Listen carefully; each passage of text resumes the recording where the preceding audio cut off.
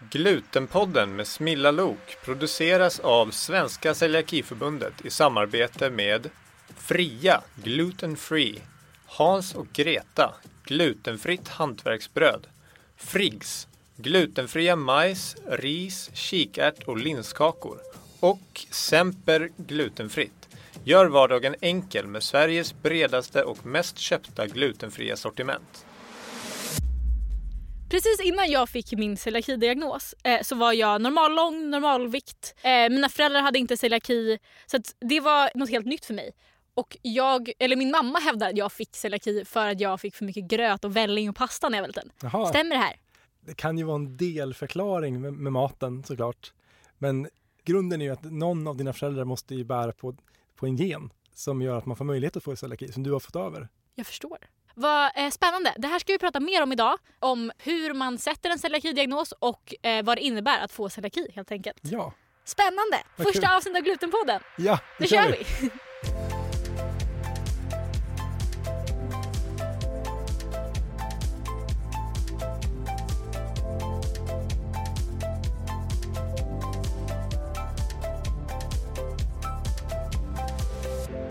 Hej och välkommen till första avsnittet av Glutenpodden med Smilla Lok. Det är jag som är Smilla, jag har celiaki och är en glutenfri foodie. Alltså jag jobbar med att göra glutenfri recept helt enkelt i blogg och bok och YouTube-form och you name it. Och nu även i poddform. Och med mig så har jag Linus. Ja, Linus Engquist-Rickert heter jag. Jobbar som ombudsman på Svenska Celiakiförbundet. Jag tänkte att jag kan bara kommentera här lite snabbt här. Det heter ju Glutenpodden. Ja. Och du har celiaki. Ja. Och kopplingen där, det är ju att celiaki är det formellt korrekta namnet för glutenintolerans. Kommer vi få massa mejl nu med folk som är upprörda för att vi kallar det Glutenpodden? Kanske. Nej, det tror jag inte. Jag tror att de flesta vill veta mer. Ja, det är ju i alla fall. Celiaki och glutenintolerans är ju samma sak. Ja. Det är bara ett mer formellt namn. Ja. Idag ska vi prata om hur det är att leva med celiaki och hur det är att få en celiaki-diagnos helt enkelt. Ja, men om du börjar berätta bara, när fick du diagnos? Jag fick diagnos när jag var 5 år gammal. Ja. Jag har typ alltid trott att jag var så här kort och liten och att det var därför jag liksom gick till doktorn. Vad var det då? Ja, men sen fick jag höra, jag ringde min mamma och extra kollade det här innan avsnittet. Och tydligen så var jag så här normal lång och hade normalvikt och allting. Men att jag inte ville ha mitt lördagsgodis och att min mamma bara, något är fel, så vill jag väl inte ha godis. Oj. Är det vanligt att det är så? Att man ser frisk ut? Liksom? Det finns väl alla olika varianter. Jag tror att det är ganska vanligt att man har någon sorts påverkan på vikt och längd. Men det finns ju många som inte har det också. Nej. Och som man märker med typ något sånt där. Att man inte vill ha saker som har gluten i sig. För det kan ju finnas i godis bland annat. Sjukt att kroppen fattar det. Alltså att så här, jag vill inte ha godis fastän att jag är 5 år gammal och värsta sockergrisen. Ja, verkligen. Men då i alla fall så gick vi till doktorn och då så sa de att det kan säkert vara laktos. Så prova att äta bara smörgås till frukost. Jaha. Så kommer det säkert bli bättre. Aj. Ja, aj. Inte bra. Nej, inte bra. Men och så testade vi typ blodprov och grejer. Och de sa att jag inte hade celiaki. Att det inte var så. Och sen så ringde de efter kontorstid och sa att så här, vi har kollat igen. Typ. Alltså så här, fått en second opinion. Och det är nog celiaki. Och det var blodprovet som de kikade igen? Ja. Jaha, okej. Och sen fick jag göra något som heter gastroskopi. Som förklarades för 5-åriga Smilla som att så här, de ska filma i din mage. Ja. Är det så? Det är ju filmning, men man tar ju också ett litet vävnadsprov i tunntarmen. En sån här liten pincett. Så de plockar ut och sen tar man och kollar på det i mikroskop. Så ser man om den här lilla biten av tarmen är skadad eller inte skadad. Och då, för någon som har celiaki så är det skadat om man äter gluten. Alltså det kommer jag ihåg. För att när jag sen kom tillbaka till läkarrummet då, några dagar senare. Så sa min läkare, så är opedagogiskt, han bara, eller kanske jättepedagogiskt, jag vet inte. Han bara, i vanliga fall i en mage så ska det vara som en heltäckningsmatta. Och så landar maten så här mjukt i den. Men i din mage så ser det ut så här. Och så tog han upp sin så här, kulspetspenna och kastade den i marmorgolvet så att den verkligen så här studsade och bara, du har inget tarmblod kvar. Det är jättefarligt typ. Väldigt tydligt. Väldigt tydligt och väldigt obehagligt. Förstod du någonting av det? Jag kände ju mig som att jag var väldigt sjuk. Ja. Vilket jag ju var, men det är ju inte... celiaki kan man ju vara frisk från bara man äter rätt. Liksom. Man behöver ingen medicin. Precis. Eller det är väl maten som är medicinen. Sant. Mera. Och där... Ja, det är många som har celiaki som har lite svårt just med den här medicinmaten. Den glutenfria maten. Ja. Vad tycker du? Ja, det är ju typ hela min drivkraft tänker jag till varför jag jobbar med glutenfri mat nu. För att jag kommer ihåg när jag gick där från doktorn liksom, så fick jag en liten broschyr som var så här, apoteksbroschyr typ som var svartvit med massa olika recept på glutenfria saker. Jätteinspirerande. Nej, och Inte också alls. vi testade att baka en sockerkaka. Det var första grejen jag bakade som var glutenfri. Och vi döpte snabbt om sockerkakan till studsbollskaka. För att när man tog upp en bit och släppte den på tallriken så verkligen studsade den. Alltså det var så fruktansvärt. Det var så äckligt. Hade du bakat den själva? Ja. Enligt den här broschyren. Därav drivkraft att göra bra glutenfria recept. Jag förstår det. Ja, alltså nu finns det ju ganska bra utbud av glutenfritt, tänker jag.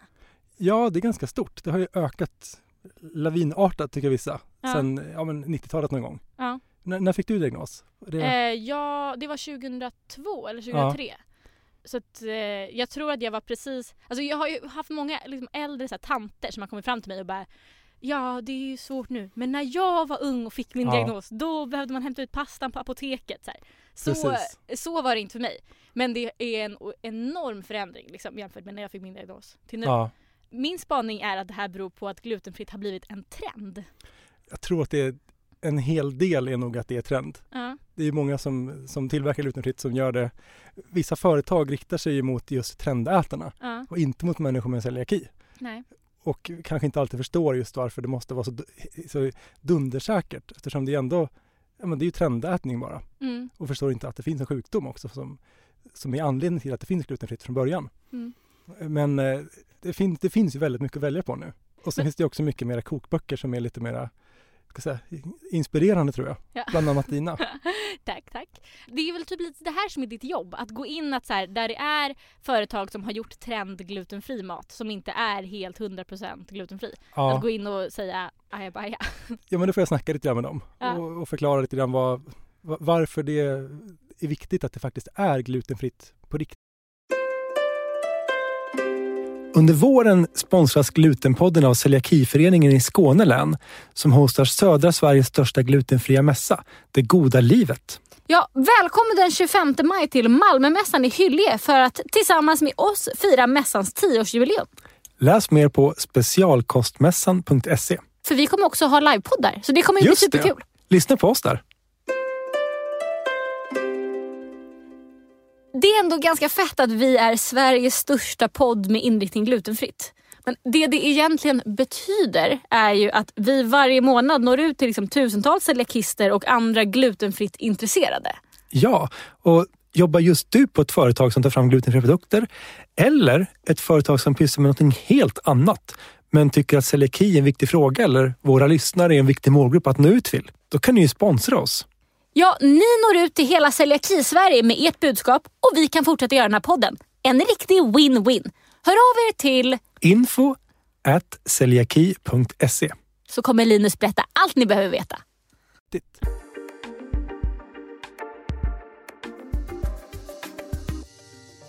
Men typ när jag fick min diagnos, då fick jag höra att så här, jag behövde ha eget smörpaket och egen brödrost och eget allt i princip. Ja. Och hade det väldigt länge. Nu rostar jag inte alltid i en egen brödrost. Är det fel? Det är väl lite, jag tror inte att man har inte riktigt kommit fram till någonting jättesäkert där. Så jag tror att det rådet man ger fortfarande är väl att man ska hålla det separat. Men samtidigt så man är ju olika känslig också, människor med celiaki. Vissa tål ju verkligen ingenting, inte ens 20 ppm. Som då är det här glutenfritt. Utan måste äta naturligt glutenfritt som inte har något gluten i sig alls. Medan andra kan tåla lite mer. Men det gränsvärdet som Dietistförbundet ger oss, som vi utgår från, som vi sprider vidare, det är att man får äta 30 milligram gluten per dag. Okej. För en normal person med celiaki. Okej, och vad är det då? Det innebär då att man kan käka 1,5 kilo glutenfri mat. Mer eller mindre. Så att mat som är märkt med glutenfritt har ju 20 milligram gluten i sig högst. Och då kan man ta 20 milligram gluten ska det finnas i 1 kilo mat och då kommer man ta 1,5 kilo mat. Så att 1,5 kilo glutenfri pasta. Okej. Sen har man fyllt sin dagsranson med glutenfri mat. Sen finns det mycket annat man kan äta. Man kan äta ris och grönsaker och allt annat möjligt. Gud vad intressant, jag visste inte det. Men är typ om jag skulle rosta då i en annan brödrost som används med vanligt liksom, bröd. Alltså hur mycket gluten är det i en smula? Är det 100% gluten då typ?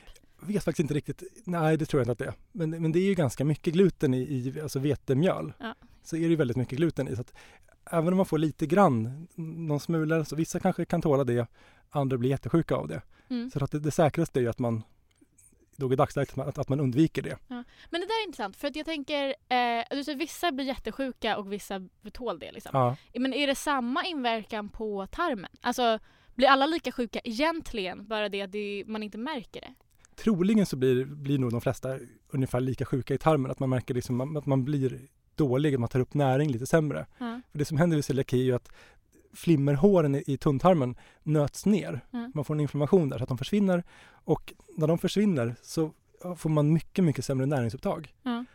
Och det tror jag nog att det är ganska lika för alla, men att vissa får då jättetydliga symptom, att man kanske man spyr och får diarréer och mår jättedåligt i flera dagar. Medan andra inte märker någonting alls överhuvudtaget. Kan man få följdsjukdomar av det? Alltså kan man bli cancer i magen? Cancer i magen, det finns någon viss typ av celiaki som refraktär celiaki typ 2 eller något sånt där tror jag den heter.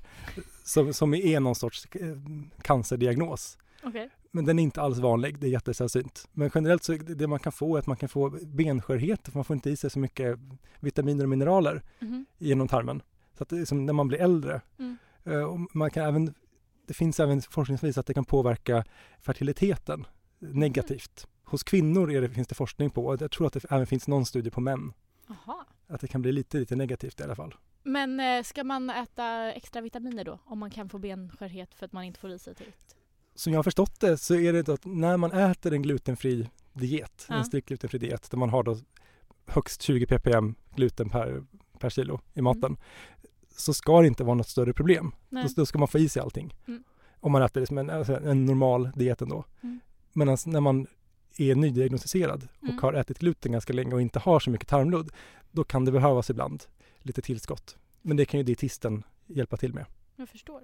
Men jag pratade med en läkare för ett tag sedan, och då så hävdade den här läkaren, som jag inte kanske ska outa, men han sa så här: det är inte så farligt om du äter en bit prinsesstårta på din födelsedag eller en pizza om året. Det kan tvärtom vara bra för dig. För att om du aldrig äter något gluten någonsin, alltså inte ens en smula, och sen får i dig lite gluten, så kommer du att reagera mycket starkare. Och så här, du kommer må skit när du äter den här prinsesstårtan eller pizzan, men det kan ändå vara bra att så här vänja magen med det. Och jag gick hem och bara så här: wow, jag ska ha ett glutendag där jag äter en munk och en croissant typ. Ja.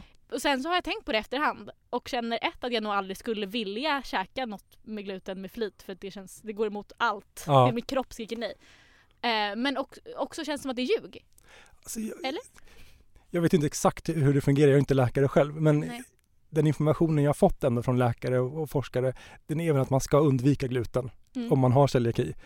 Det finns ju forskning där man gör olika försök där man försöker liksom vänja tarmen vid att få i sig gluten.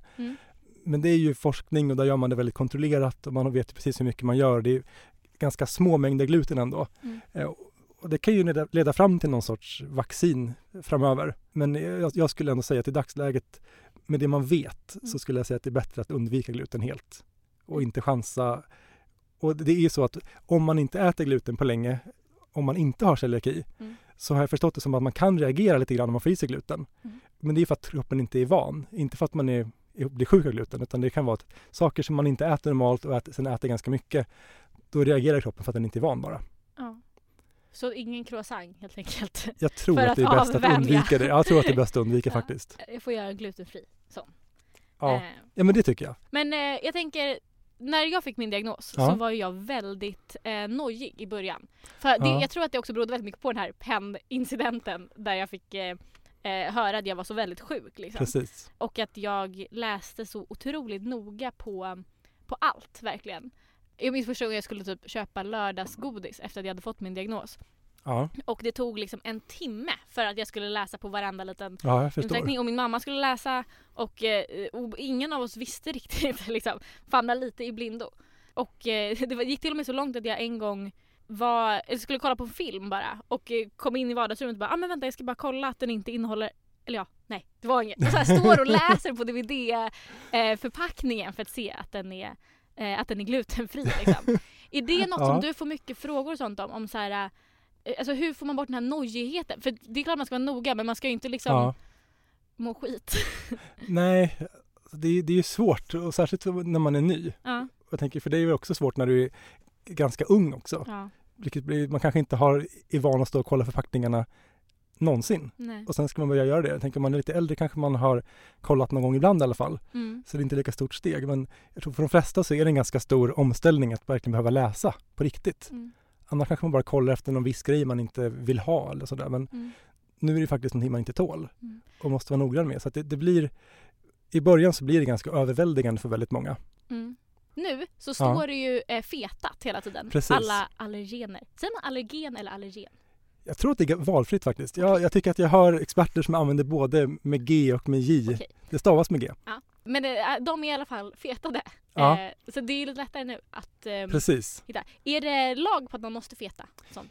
Inte att man måste fetstila, men man måste särskilja dem på något sätt. Oftast då brukar man använda fetstil, eller så har man att man har versaler. Eller på annat sätt att man liksom då tydligt lyfter fram allergenerna från de andra ingredienserna på förpackningen. Och där tycker jag att de flesta är ganska bra. Det är som de produkter man köper i butiker, så brukar det vara väldigt väl skött det här hur man liksom lyfter fram allergenerna. Och det gäller över hela EU. Det är en informationsförordning som började gälla 2014 tror jag. Det har i alla fall gällt nu ungefär 6-7 år. Och den är ganska tydlig. Man måste göra det här. Och jag har kollat runt lite grann på internet ibland om nätbutiker gör det. Och det gör de inte alltid. Nej. Vad händer då? Då kan de behöva se över vad de håller på med. Vissa får kanske sluta sälja maten lite stund tills de har skärpt till sig lite grann. Och andra får bara så här, skärp er nu, gör rätt, säger myndigheterna. Men har Celiakiförbundet så mycket makt? Alltså, kan du komma in och säga, nu får inte ni sälja den här maten? Nej, inte vi som förbund. Jag försöker. Jag har pratat med flera olika företag senaste 2 åren, eller 1,5 när jag har jobbat här. Det är lite svårt ibland. Vissa lyssnar och ändrar sig direkt. Andra skiter ganska mycket i det och vägrar svara på telefonsamtal eller per mejl. Men då får jag gå vidare och anmäla dem till kommunen eller till Livsmedelsverket. Alltså jag älskar att det här finns och att du är så engagerad. Och det roligaste av allt här tycker jag är att du inte har celiaki. Nej, det har jag inte. Jag blev så förvånad. Det här uppdagades ganska sent efter att vi träffade den första gången. Ja. Varför brinner du så mycket för det här? Jag brinner för att det ska vara rätt, att det ska vara lika. Ja. Jag har något starkt rättspatos. Jag tycker det ska vara ganska bra för människor. Generellt. Jag tycker inte man ska särbehandla någon för att de råkar vara sjuka eller för att på något annat sätt avviker från normen. Men det här med att när man avviker från normen och så, är celiaki en funktionsnedsättning? Det ses som en funktionsnedsättning. Så man har samma liksom lagliga stöd som om man har till exempel någon annan funktionsnedsättning. Ja. Så jag som har celiaki är en person med funktionsvariationer? Yes. Finns det en procentsats på det här?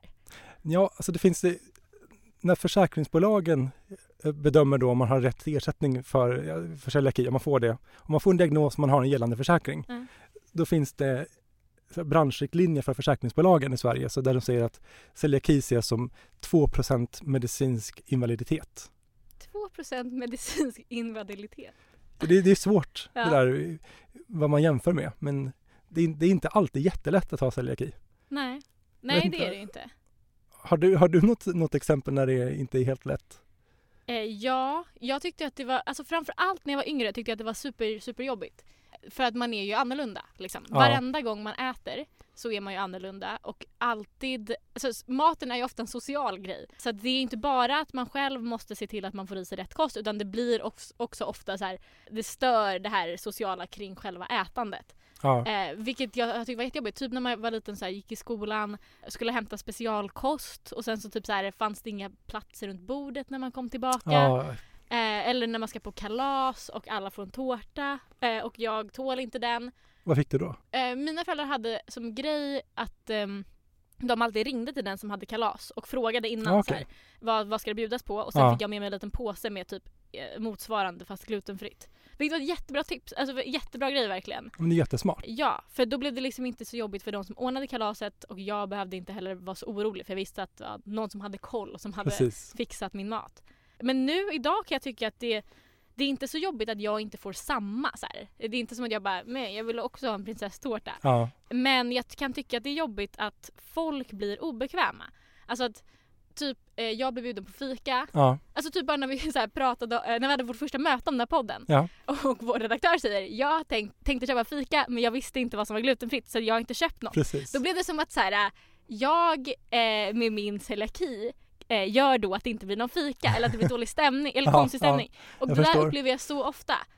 Så det är typ mer störigt nu måste jag säga. Också det värsta av allt när folk är så här, jag har bakat glutenfritt och man bara, gud vad sant. Och då kan man se framför sig hur de har så här, gått till affär, kollat på ett recept, gått och handlat gluteningredienser. Det är ändå en väldigt stor liksom, effort att göra det. Och sen så ser man att det är jättemycket ströbröd och måste så här, det är glutenfritt ströbröd också va? Och så bara, nej. Så lätt att inte tänka på det liksom. Ja, men det är jättemycket saker som man måste ha koll på ändå.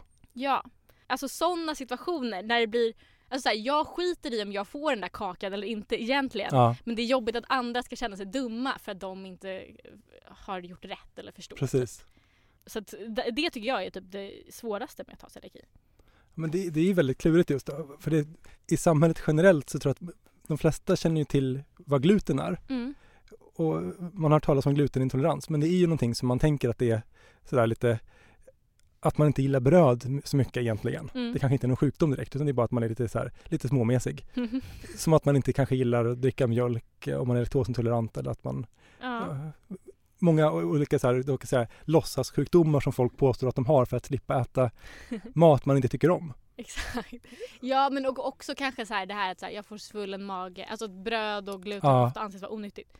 Men det är väl där hela trendgrejen kommer in också. Det är ju mycket som innehåller gluten som är onyttigt. Och då blir det att man undviker det och då är det glutenfritt. Liksom. Ja, det fanns någon forskningsstudie på 90-talet där någon forskare kom fram till att gluten inte var så bra. Och det spreds ganska mycket. Sen så tror jag att den forskaren även gick ut och drog tillbaka det här och sa att fast det var inte riktigt sant det jag sa. Jag hade fel ungefär. Men det har bitit sig kvar. Och särskilt i USA så är det jättestort med glutenfritt. Och där många tror ju att det är faktiskt väldigt hälsosamt att äta glutenfritt. Medan den informationen jag får från som forskare och läkare och dietister, det är att det finns inga egentligen hälsofördelar med att äta glutenfritt om man inte har celiaki. Då är det däremot jätteviktigt. Vad sjukt. Så det är alltså inte... För jag tänker att det är det hela trendsaken bygger på. Att det är dåligt att äta gluten. Men du vill alltså säga att det inte är sant? Jag har i alla fall inte hört någon forskare just som säger att det är dåligt med gluten för människor som inte har celiaki. Nej. Däremot kan det finnas andra saker. Det finns ju många liksom, jag vet att vi pratade om att vi skulle ha ett avsnitt framöver som vi pratade om öl bland annat. Och där finns det så att om det skulle finnas gluten i ölen så kan man reagera om man har celiaki. Ja. Men det kan även vara så att man kan ha en allergi mot det enzymet som bryter ner gluten så att gör att ölen är glutenfri. Som man kan reagera på. Och då tror jag att människor med celiaki tror jag att de alltid reagerar på gluten när de blir sjuka och äter någonting som påstås vara glutenfritt. Men det kan ju vara så ibland att man reagerar på något helt annat, att man har en allergi mot någonting eller att man kanske råkar ut för matförgiftning, en vanlig matförgiftning. Så det finns ju många olika saker som kan hända.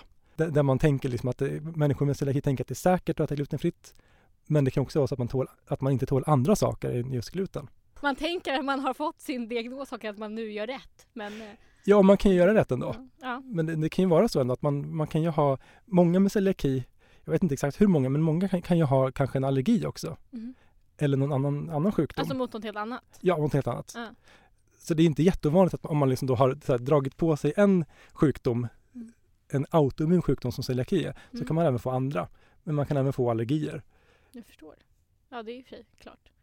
Men jag tänkte på en grej, bara om man ska gå tillbaka till det här med när man får sin diagnos och man gör gastroskopi och allting. För jag kommer ihåg att när vi pratade om det här förut, att du sa att det var att man kan se fel på gastroskopi.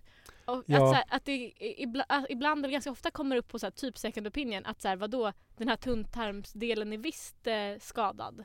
Ja, det kan, jag vet inte om alla begär en second opinion, så att många som får veta att man inte har celiaki, de nöjer sig nog med det. Ja, sant. Men sen kan det vara så att det är tydligen ganska svårt. Jag är som sagt inte läkare själv, så jag kan inte redogöra för i detalj. Men jag hade förstått det som att när man då plockar ut den här pyttelilla biten tunntarm och så kollar på det i mikroskop, om man då har plockat ut fel bit, för tydligen så är det så att det här flimmerhåret som är på tarmen, det nöts inte ner, kan jag säga, jämnt över hela tunntarmen, utan det kan vara liksom att det kan vara så här fläckvis där det finns lite mer och det kan finnas lite mindre.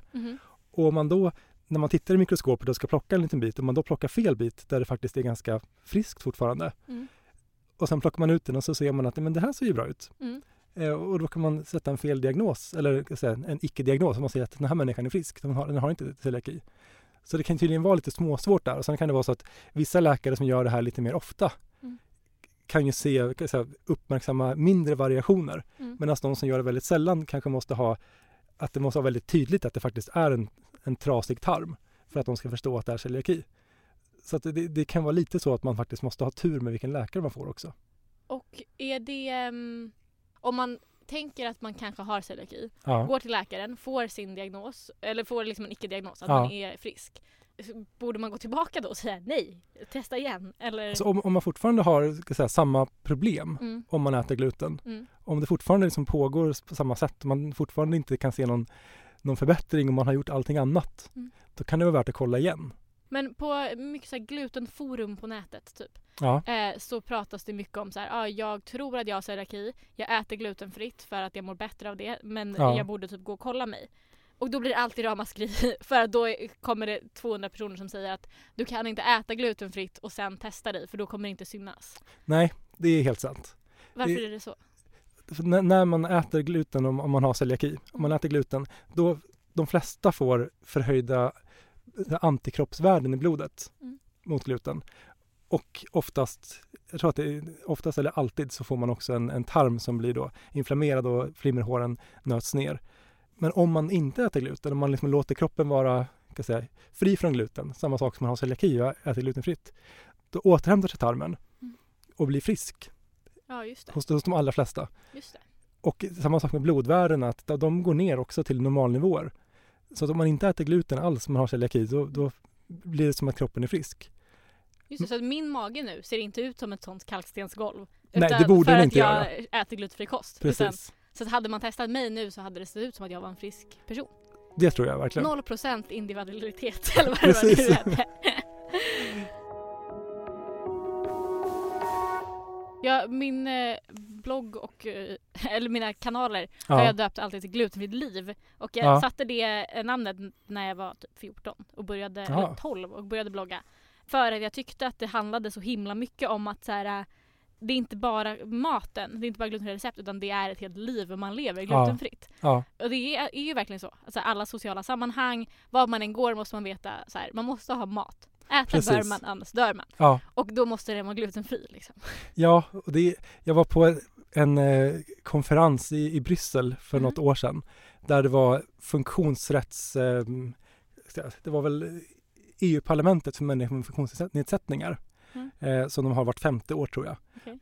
Och där var det då alla sorters funktionsnedsättningar, att man satt i rullstol eller att man hade synnedsättning eller då celiaki bland annat. Men menar du alltså att du som celiaki-ombudsman blir inbjuden till en dag i Bryssel om funktionsvariationer? Typ?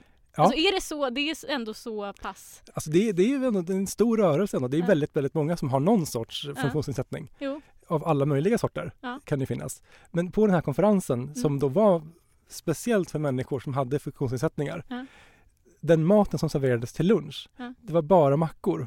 Och det var liksom, vad ska man säga, normalmackor med gluten. De hade även, det var en tjej som följde med som hade en äggallergi. Då fick hon veta att det var ägg på alla mackorna också. Så det var gluten och ägg. Så att tålde du inte gluten och tålde inte ägg, då fick du ingen mat. Vad sjukt. Men gud, det där påminner mig om när jag var på Disneyland Paris när jag var liten. Och skulle käka mat där. Och de gick fram och sa så här, jag har celiaki. Och de bara, nej, du kan inte äta något här. Och då var det en jättebuffé med så här, allt från liksom uppskurna tomatklyftor till grytor. Alltså det var verkligen, fanns allt. Ja. De bara, nej, det är ingenting glutenfritt här. Men vi har den här allergiboxen som du kan få. Så då fick jag en så här låda med, som var liksom stängd och förseglad, som jag fick gå in i ett separat allergirum. Oj. Alltså bokstavligt the allergy room. Wow. Och värma själv i mikron. Och sen öppna upp, och då var det någon så här typ ris med kyckling i någon grå sås liksom, som var så allergifri som möjligt. Så alla som var fel kunde äta den maten alltså? Exakt. Alla som inte passar in. Exakt. Där har vi återigen det här glutenfria livet. Men det är så jävla trist faktiskt att det ska... Det låter ju verkligen jättetrist. Ja. Men jag minns att jag då var jag fortfarande ganska liten och nojig kring min diagnos och rädd att få i mig fel mat. Att mina föräldrar tyckte att det var sorgligt att jag fick liksom den här tråkiga allergiboxen. Men jag tyckte att det var jätteskönt, för den var ju 100% glutenfri. Ja. Och det är ju en sån deppig inställning till det. Att så här, jag äter hellre den här gråa kycklingen i vattnig sås som jag har mikrat i allergirummet än tar av den här buffématen som obviously är glutenfri, för det är bara rena råvaror. Ja. För att jag vill verkligen inte bli sjuk. Liksom. Precis. Min uppfattning, det har jag inte celiaki själv, men det jag får höra när jag pratar med medlemmar, det är ju ändå att alltså, de flesta råkar ju ändå ut för gluten någon gång ibland. Såklart. Och det kan ju vara liksom någon gång per år, men det är väldigt, väldigt få som jag har hört som har klarat sig helt utan att, av de människorna som får, kan jag säga, märkbara reaktioner på gluten. Mm. Det finns någon som har en så kallad tyst celiaki som aldrig märker någonting. Mm. Som kan äta hur mycket som helst utan att de liksom blir dåliga. Men för många så får man ju liksom så här, märkbara symptom. Mm. Och de flesta upplever ändå får i sig gluten på något sätt. Ändå någon gång per år i alla fall. Mm. Och då blir det att alltså, man dör ju inte av det. Nej. Men samtidigt är det så att man kanske inte ska få i sig gluten med vilje. Nej. Eftersom man får ändå så här, räkna med att man får i sig det av misstag ibland. Men hur upptäcker man det om man har tyst celiaki då? Alltså om man inte blir sjuk av det? Ofta är det så att man märker det när någon familjemedlem får en diagnos. Ja, det här är jätteintressant. För att ingen i min släkt har celiaki. Nej. Vad vi tror det. Ingen som lever och har testat sig liksom, har det. Nej. Jag tror att det är att jag fick det för att jag åt typ gröt och pasta och välling när jag var liten. Ja. Stämmer det? Eller är det här min amatörgissning? Alltså, det som jag har förstått är ju att ju mer man häller i sig av gluten, desto mer kanske man ökar risken att få celiaki. Men man måste ändå ha förutsättningar för att få det. Så man måste ha en viss genuppsättning. Okay. Och har man inte den så får man inte celiaki. Men så att det finns då uppenbarligen celiaki i mina gener? Det finns det. Så att någon av dina föräldrar måste ju ha liksom då, kan säga, en möjlighet att få celiaki. De skulle ju kunna få celiaki någon gång genom livet. Man kan ju få sjukdomen egentligen när som helst. Det finns de som får diagnos när de är liksom 85 år gamla. Och de som får den när de är 1 år. Alltså mina föräldrar hävdade att de inte har celiaki för de har testat sig när jag var 5 år gammal. Alltså hela familjen testade sig. Ja, precis. De hade inte det då. Nej, men så att de skulle kunna få det nästa år. Ja, det finns ingenting som säger att de är liksom immuna. Vad intressant. Och uppenbarligen, eller förmodligen är en av dem i alla fall inte det ju. För att genen måste ju ha kommit någonstans. Precis. Om det är dina föräldrar. Exakt. Gud. Vi började här. Det är sant. Men vad jag förstår så är det lite drygt 50% av alla svenskar som har den här genen som man behöver ha. Så att det är ändå ganska många svenskar som skulle kunna få celiaki. Man är inte så special med den här genen helt enkelt. Man är inte jättespeciell med just genen, men däremot att ha sjukdomen, då är det någonstans, det är lite svårt att säga, men det som jag har liksom fått fram ändå är att det ligger någonstans mellan 1 och 3% som man tror har celiaki i Sverige. Och av de 1-3% så kanske någonstans runt 0,5% har fått diagnos. Okej. Så de flesta som har celiaki vet ju inte om det. Men det är ju en jätteliten siffra verkligen. Jag tänker alltså i en skolklass, det krävs alltså 3 skolklasser för att en person typ ska veta om att man har celiaki. Ja. Jaha, vilken grej. Men tror man att det är fler? Man tror att det är någonstans mellan 1 och 3%. Ja. Jag har hört ännu högre siffror, men det har varit några enstaka forskare bara. Men annars så ligger det någonstans över 1 i alla fall, tror jag att man ligger på generellt. Men Sverige och Finland har lite mer än de flesta andra länderna. Varför är det så? Vet du det? Jag vet inte. Jag tror inte att det är någon som riktigt vet ännu. Nej. Men de håller på att forska ganska mycket på det eftersom det är så vi sticker ut. Ja. Kan det vara att vi äter för mycket gröt och välling? Jag vill gärna tro på att det här är sant. Det var en epidemi på 90-talet. Ja. Det var innan du föddes då. Ja, det var på när på 90-talet. Men... Ja, jag tror att det var 92 till 94 eller sånt där. Det var i alla fall början och mitten på 90-talet där de hade gjort någon ändring på receptet i någon välling tror jag att det var. Mm-hmm. Där man hade då haft i mycket mera vete eller gluteninnehållande spannmål i alla fall än man hade haft tidigare. Och jättemånga yngre barn, små barn fick celiaki. Och det var så exploderade, det var mycket, mycket mer än förut. Och sen så började läkarna jobba med det här. Man inrättade en celiaki-arbetsgrupp som fortfarande finns kvar. Där man då kom fram till efter ett tag att det är nog faktiskt så att det har något samband, det här vällingen. Och då ändrade man tillbaka receptet, eller ändrade i alla fall på det så att man hade mindre gluten i vällingen. Och då minskade antalet fall av celiaki. Vad sjukt! Så det kan ju ha påverkan ändå. Liksom om man får i sig jättemycket vete eller gluten som liten så påverkar det i alla fall. Vad sjukt! Så det finns alltså typ ett företag vi kan blamea för att många personer har celiaki? Jag vet inte om det är ett eller om det är flera. Okay, men det är i alla fall någonting blev fel i alla fall. Vilken grej. Ja. Ska vi gå in på veckans myt? Det kan vi väl göra. För jag tänker att det cirkulerar ju väldigt mycket olika påståenden om celiaki och glutenfritt. Jättemycket är det verkligen. Ja, så att vi tänker att vi i varje avsnitt ska ha en myt som du får slå hål på eller bekräfta.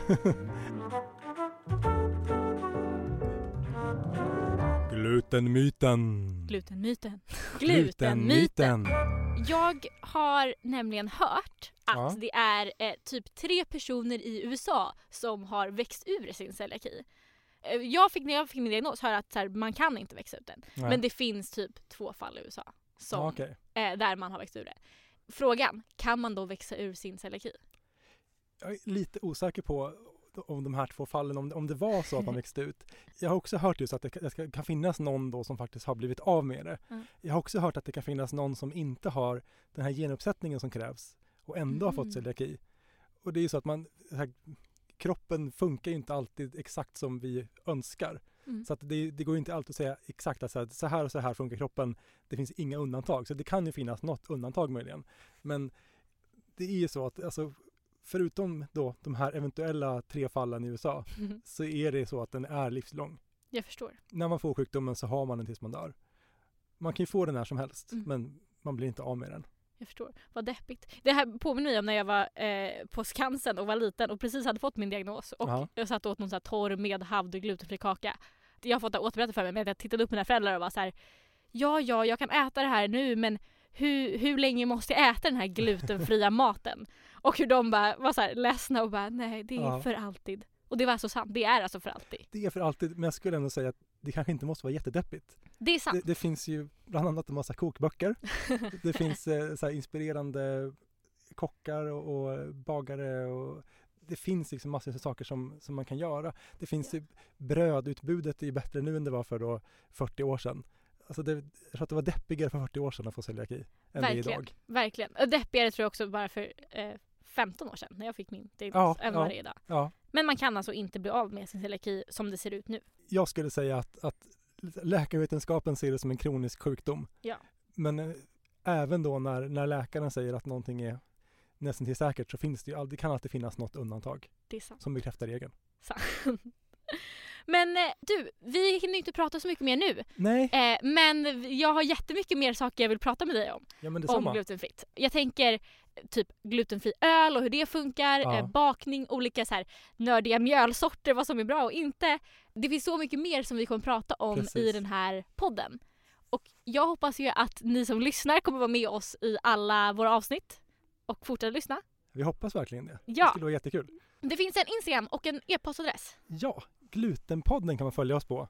Och sen om man har frågor eller vill komma med tips så kan man alltid mejla glutenpodden@celiaki.se. Klockrent. Glutenpodden@celiaki.se. Ja. Så tar vi upp de frågorna helt enkelt. Ja. Kul. Tack Linus för idag. Tack så jättemycket Smilla. Vi hörs nästa podd. Ja, det gör vi.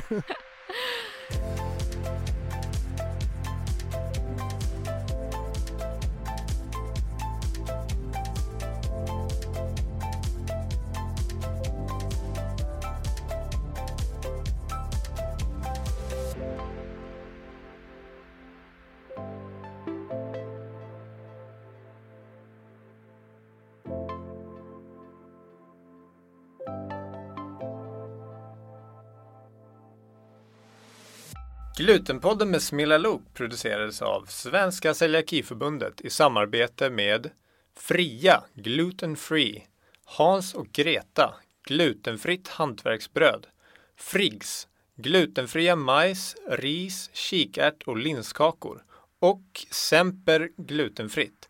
Gör vardagen enkel med Sveriges bredaste och mest köpta glutenfria sortiment.